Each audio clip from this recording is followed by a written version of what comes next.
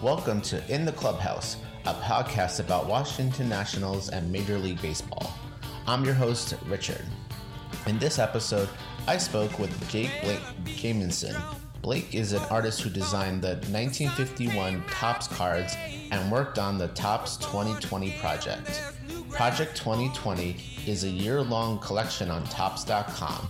The baseball card set visually reimagines baseball cards that have defined generations. So, let's go in the clubhouse.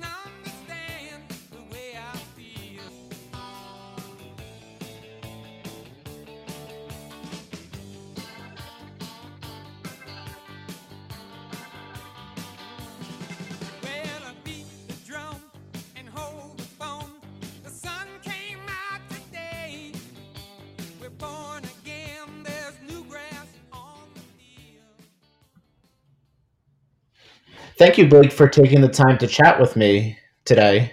Yeah, of course. Thanks for having me.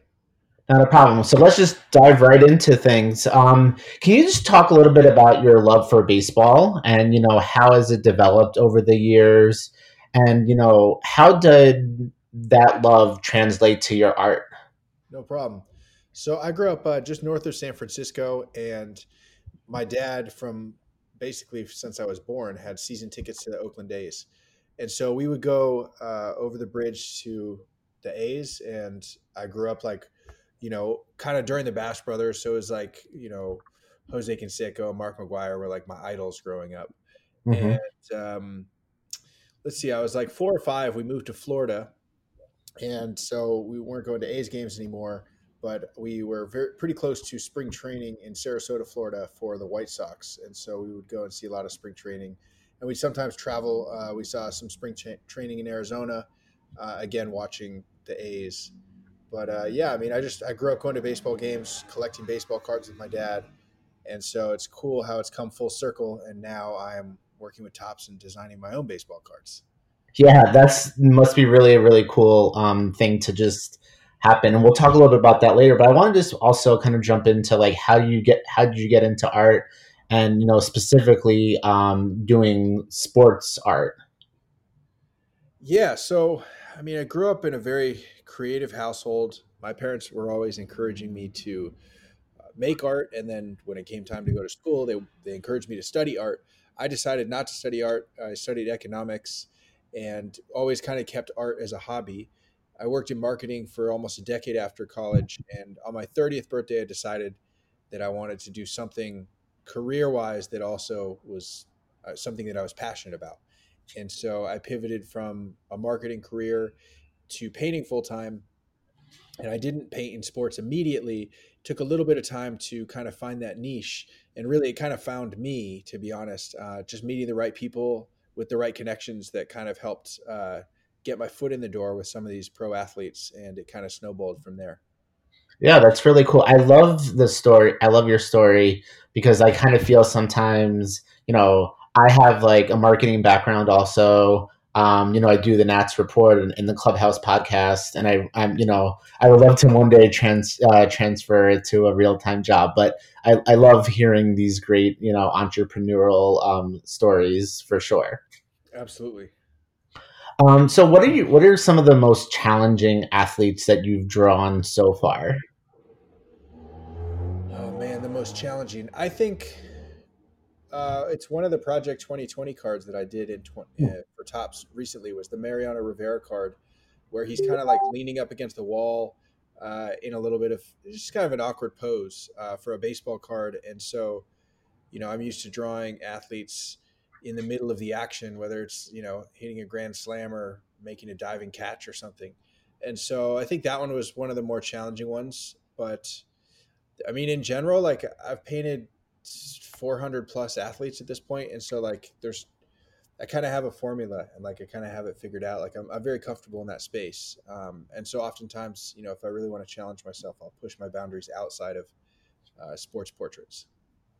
Awesome. So it's a good segue to the Topps 1951 card project that I want to talk about because it's so interesting. So how did it come about, and how long did it take you to design the cards, and kind of take us a little bit behind the scenes, if you will? Sure. So Project 2020 took off at an extent that Topps didn't expect, nor any of us artists. And so last year, when the project was really like getting crazy momentum and a lot more attention um, than they had expected, Topps started to talk to some of us artists about what our next project might be together. And so we've been talking about this 1951 set concepts for probably 5 or 6 months, like quite a while. And it's finally, now that it's out, like I'm allowed to talk about it, which is great. But a lot of that discussion was like super slow because we were all caught up in the Project 2020 stuff. And so like it might be a week or two in between emails where we're spitballing ideas and starting to kind of put together the concept. Um, but yeah, essentially 1951 was the very first year that Topps had an MLB license.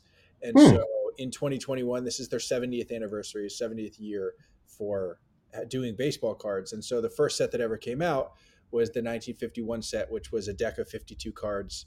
And it was kind of like a card game where certain cards will say like a triple or a double or home run. And like the idea was you split them in half and then you like kind of play war with them. So you flip it over and like if I get a home run and you get a triple, then I win, and like I win that match, that card or whatever. I don't know. Hmm. But yeah, I think that like 70th anniversary is like a big deal to them, and they wanted to do something to kind of um, commemorate a long time in the industry. And so one of their ideas was having me redo the very first set that they ever created. That's really cool. I didn't realize that it was, like their 75th anniversary. What was like working with them? Like, how involved were they in the design process? How much like freedom did you have to kind of do what you wanted to do? Yeah, it's been great. I think first of all, I think Topps did a really good job selecting a very diverse group of artists for Hmm. Project 2020. And it seems to me like Topps is kind of as hands on or as hands off as the artist wants. So, like, they were always fast to respond if I had a question or needed help with something. But if I wasn't reaching out to them with questions, as long as I'm hitting like my deadlines and turning in my cards on time, I don't ever hear from them. They don't need anything from me. So they really let the artists do their thing artistically, which has been awesome. There was only one card out of all 20 that I had to make a very kind of small change.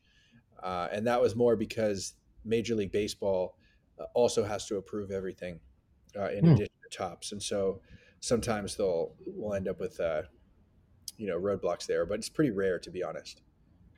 Did they give you designs of their 1951 cards to kind of like work off of, or was this kind of like, this is how I imagine this card set going to be like, and this is what I want to draw? Sorry. Yeah, so they did, and they kind of left it up to me like, how much I wanted to change from the original card, and so essentially we worked together on a Photoshop template that is used for all 52 cards, and Hmm. that's kind of the whole border and all the text, everything except for the main portrait, which is in the center, and then the small figure portrait in the top right. So those are both paintings, and then I did like small details like um, putting the numbers on the ball. So, for example, for a triple, the ball icon will have a 3, and instead of using like just a typed 3 of any font, it was like hand drawn or painted. So there was some stuff like that. I mean, it was very collaborative. I think if I had wanted to like redesign the card a lot more and make a lot of changes, they would have let me. But I Hmm. just thought it was cool to kind of stay true to the original set and then just add my flair in the middle. That must have been like a really cool project from start to finish. Like, how long did it take you to come up with the design and be like, this is something that I definitely want to put my name on? Yeah. Well, like I said, we'd been negotiating for a long time, Hmm. and so uh, excuse me, we didn't like sign a contract or really like because I'm not going to start painting until I have something in writing. And so we didn't get Hmm. that contract until like I think it was middle of November or maybe early November. And so at that point, I spent probably 2 weeks, uh, not every day, like kind of casually looking through Getty images because for this project, I got to choose all of my own photos Oh. versus the last project with Tops, they gave me the exact photo that they wanted me to use. And so I spent a while picking the images, and then once all the images were picked, and also like approved by Tops, it was basically December 1st when I started painting, and I finished it by, it was basically everything was due on January 1st. So within 1 month, I painted 52 paintings, which is definitely more paintings than I've ever done in a month, and kind of set it up like an assembly line. I create all of my portraits using stencils. And so the most time consuming part of my artistic process is cutting out those stencils by hand. And so I was just probably spent like 2 weeks straight cutting out stencils, and then like a week straight painting, and then another week of kind of redoing a couple that I wasn't happy with or fixing certain things. So it was a Hmm. very busy month, but very rewarding at the end to have so many completed artworks. Yeah, it must have been like, and kind of going back to what you said earlier about like collecting your own, like collecting baseball cards when you're young. I think a lot of us, in a 30s, 40s, definitely did that when they were younger. I think that a little bit that the art of collecting baseball cards has been lost. What's your thought on that? Yeah, I mean, it's crazy how in my lifetime, when I was young collecting cards, it was booming. It was very popular industry, and that's kind of how we ended up with the junk wax era, because companies like Topps and Fleer and Donruss, all the companies were like, it was like printing money. The more cards they printed, the more money they got. And so they Hmm. printed all of those cards in like the 80s and 90s, mid 80s to like mid 90s were just super overprinted. And so like a lot of those cards now like don't hold a ton of value in the secondary market, like for actual money, but I think from a sentimental value standpoint, for me at least, they're very meaningful. Um, and I think like, I don't know, I guess I was probably between 10 and 15 when I fell out of baseball cards. And I've always kind of been a collector at heart. I collected all kinds of different things: magic cards, Pokemon cards, Beanie Babies, all kinds of stuff. I was always wheeling and dealing, but I fell out of baseball cards and hadn't really gotten back into it until Project 2020 looped me back into that scene. And like I kept hearing the story from fans like of the same experience. They're around my age. I'm, just turned 36 a couple days ago. And a lot of people have tons of baseball cards in their garage. Same, like not worth a ton of money, but worth a lot, like sentimentally. And so I think a lot of people during like COVID busted out their baseball cards, got back into it. And so it's definitely seeing kind of a resurgence in the industry. It's pretty wild what some of the prices are for little pieces of cardboard. Yeah. Did you see that the Mickey Mantle card that just got sold for 5.2 million? I think it was $5.2 million. Yeah, it's absolutely insane, man. How did you feel if somebody bought your card for $5.2 million? Man, I'd feel good and guilty at the same time. um, I want to bring it a little bit local to DC. So, in the first set of your cards, you have a certain Washington National Juan Soto. That's right. Um, so, I kind of want to know, what was your like? How did you go about drawing him? And do you plan on doing any more Washington Nationals? And are you taking any suggestions for some future Nationals? All good questions. Uh, so, like I said, like because I was painting 52 paintings over the course of 30 days, I had done a lot of research in making sure that I found the right photograph, which is what everything starts with. That photo of Juan Soto was from like their like press photo day. Some of the photos I used were like from photo days, which are just the players on like a white backdrop or a colored backdrop, and sometimes are like field shots out in the field. Mhm. I just thought that was the best one. I like to capture as many of the players as I could within the set smiling. So that was fun, and then it was also interesting and experimental because I'm painting 52 players, kind of sequentially, and I want them all to kind of match. And so like I kind of had to be really thoughtful about like skin tones. And so he was actually one of, because of just the way that the waves work.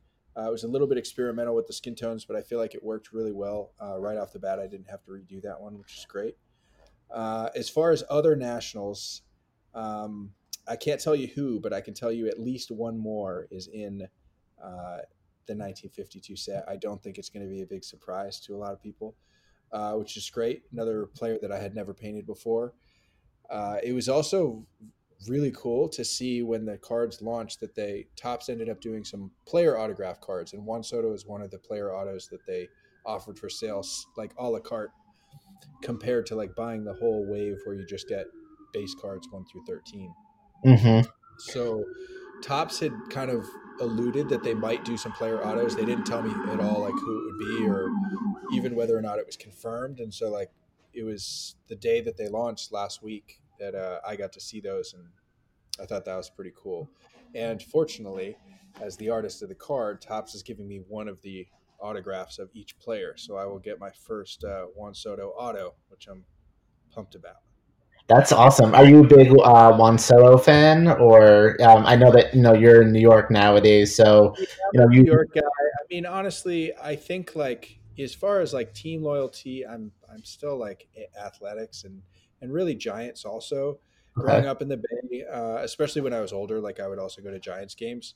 But being someone who like works with athletes on a ton of different teams, and this is different because I'm working obviously with Tops. It's not like Juan and I are getting to like hang out, but Yeah. a lot of the other work I did before Tops would give me opportunities to like meet these players and develop relationships. And so I've really like kind of through that become just like a fan of good sports. And so Mm. it doesn't like I'm not too particular about what teams are playing or what teams are winning. I think if it's like if you're in good company or you're watching a good game or like watching a really good individual player like Juan Soto, uh, that's fun too. So yeah. Well, I'll tell you that I purchased my first set of those cards, and I think it's probably the first set of baseball cards that I've purchased since I was like also 10 or 11. So I love to hear it. yeah, I'm psyched about getting my Juan Soto card delivered to my mailbox. I mean, now life during COVID, getting mail is like the best thing in the world. I know it's crazy. I had so much mail to pick up today. I know that you probably love all of your baseball cards that you drew. But I'm just kind of curious if one stands out to you that you were like, you know what, like this is really cool that like I'm drawing this player, or this came out really like spot on, or like like I'm sure like we all say that we all love our children equally, but in reality, maybe we love one of our children more than anybody else. So I'm just kind of curious, what is your favorite card that you drew so far? Sure. So within Project 2020, I would have to say my favorite's Mark McGuire. The reference card that Tops had given us was the 1987 rookie where he was on the A's, the wood grain border card. The original card that I remembered as a kid kind of treasuring was the also Tops, but it was 85 and it was him on Team USA. And so the card I ended up creating for Tops Project 2020, I kind of tried to make a hybrid of both of those. And so I put Mark in the Team USA jersey, um, but I still kept him on the wood grain background. And then behind that, I put an American flag to kind of go with the Team USA stuff. So I think like that card to me like meant so much as a kid. So like getting to kind of reimagine it was awesome. And then it was just like I said, like I've gotten really lucky sometimes along the Mhm. way. But Mark McGuire ended up seeing that card and an article that MLB.com had written about it, and so he ended up getting in contact with me, and now we talk semi frequently, which is crazy to think that like I grew up idolizing this guy, and now we're texting each other, which is great. If I had to pick a second, and I think it's like I'm biased, so like no matter what happened, I would have said Mark McGuire. I think also worth noting is I think my very last card, Bob Gibson, came out really cool. It just came out really clean, and I think that shows how much my art has changed just in the last 8 months of the project. Because I'm used to working pretty large scale. I'm not used to like having my art printed as 2.5 by 3.5 inches size and still make it look cool. So I think by the end of 20 cards, I got down a really good kind of rhythm for making the cards, as well as like understanding what I can do graphically that's still going to scale down really well and look good when it's pretty small. That's really cool. And I know that we have a special thing for our listeners. So people are going to have to head over to at Nats Report on Twitter to find out the special giveaway that we're going to be doing with Blake. One last question, and then we're going to get to my lightning round questions. Great. What are some upcoming projects that you're working on that you would like to share? Sure. So I have a couple. Number one, I partnered with Pristine Auction, which is Mm-hmm. pristineauction.com. They do a lot of sports memorabilia stuff, trading card stuff, jerseys, and whatnot. We partnered in, we're doing some limited prints of Nolan Ryan, Bo Jackson, and Magic Johnson. Each of those prints are going to be signed by those players, and then we're going to auction off those prints together. So I think that's probably the most exciting thing that I have coming up in the immediate future, in addition to further waves of the Topps 1951 set. So every Wednesday, a new wave comes out. It's 13 cards per wave, and it's 4 sequential weeks. So wave 2 will come out this week on January 20th. I'm not sure when this will air, so if people are listening, it came out on January 20th. And the next week, 27th, will be the next wave, and so on. So those are Awesome. the two big things. Yeah. And people should check out to see which Washington National is going to be in upcoming waves. That's right. Okay, so are you ready for our lightning round? Absolutely. So these are 5 questions. So just like the first thing that comes to the first answer that comes to your mind went after the question. So here we go. Great. Favorite baseball movie? Sandlot. Favorite baseball team? Oakland A's. Favorite baseball stadium? Oh, that's tough. AT&T Park, the Giants. Wrigley or Fenway? Oh man, Fenway. Okay, and this is the last question that I asked, but you've like answered it a couple of times, so bear with me here. Favorite current oh no, you haven't answered this. I'm wrong. Favorite current baseball player to watch? Buster Posey. Awesome. Well, Blake, you survived the lightning round. Thank you so much. I want to be respectful of your time, and I really appreciate you coming on the podcast. Where can people find you, your social media stuff? Yeah, of course. So Blake Jamieson on Twitter. I'm very active and trying to respond to everybody. I stream on YouTube every Monday, Wednesday, and Friday nights. That's youtube.com/Blake Jamieson. And then my website is blake.art.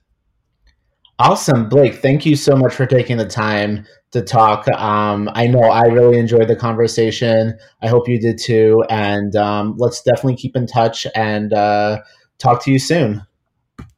Absolutely. Thank you so much, Richard. Okay, have a good day. Bye. Bye. And this will do it for this episode of In the Clubhouse. If you like this episode, please make sure to like, review, and rate this podcast on your favorite podcasting platform.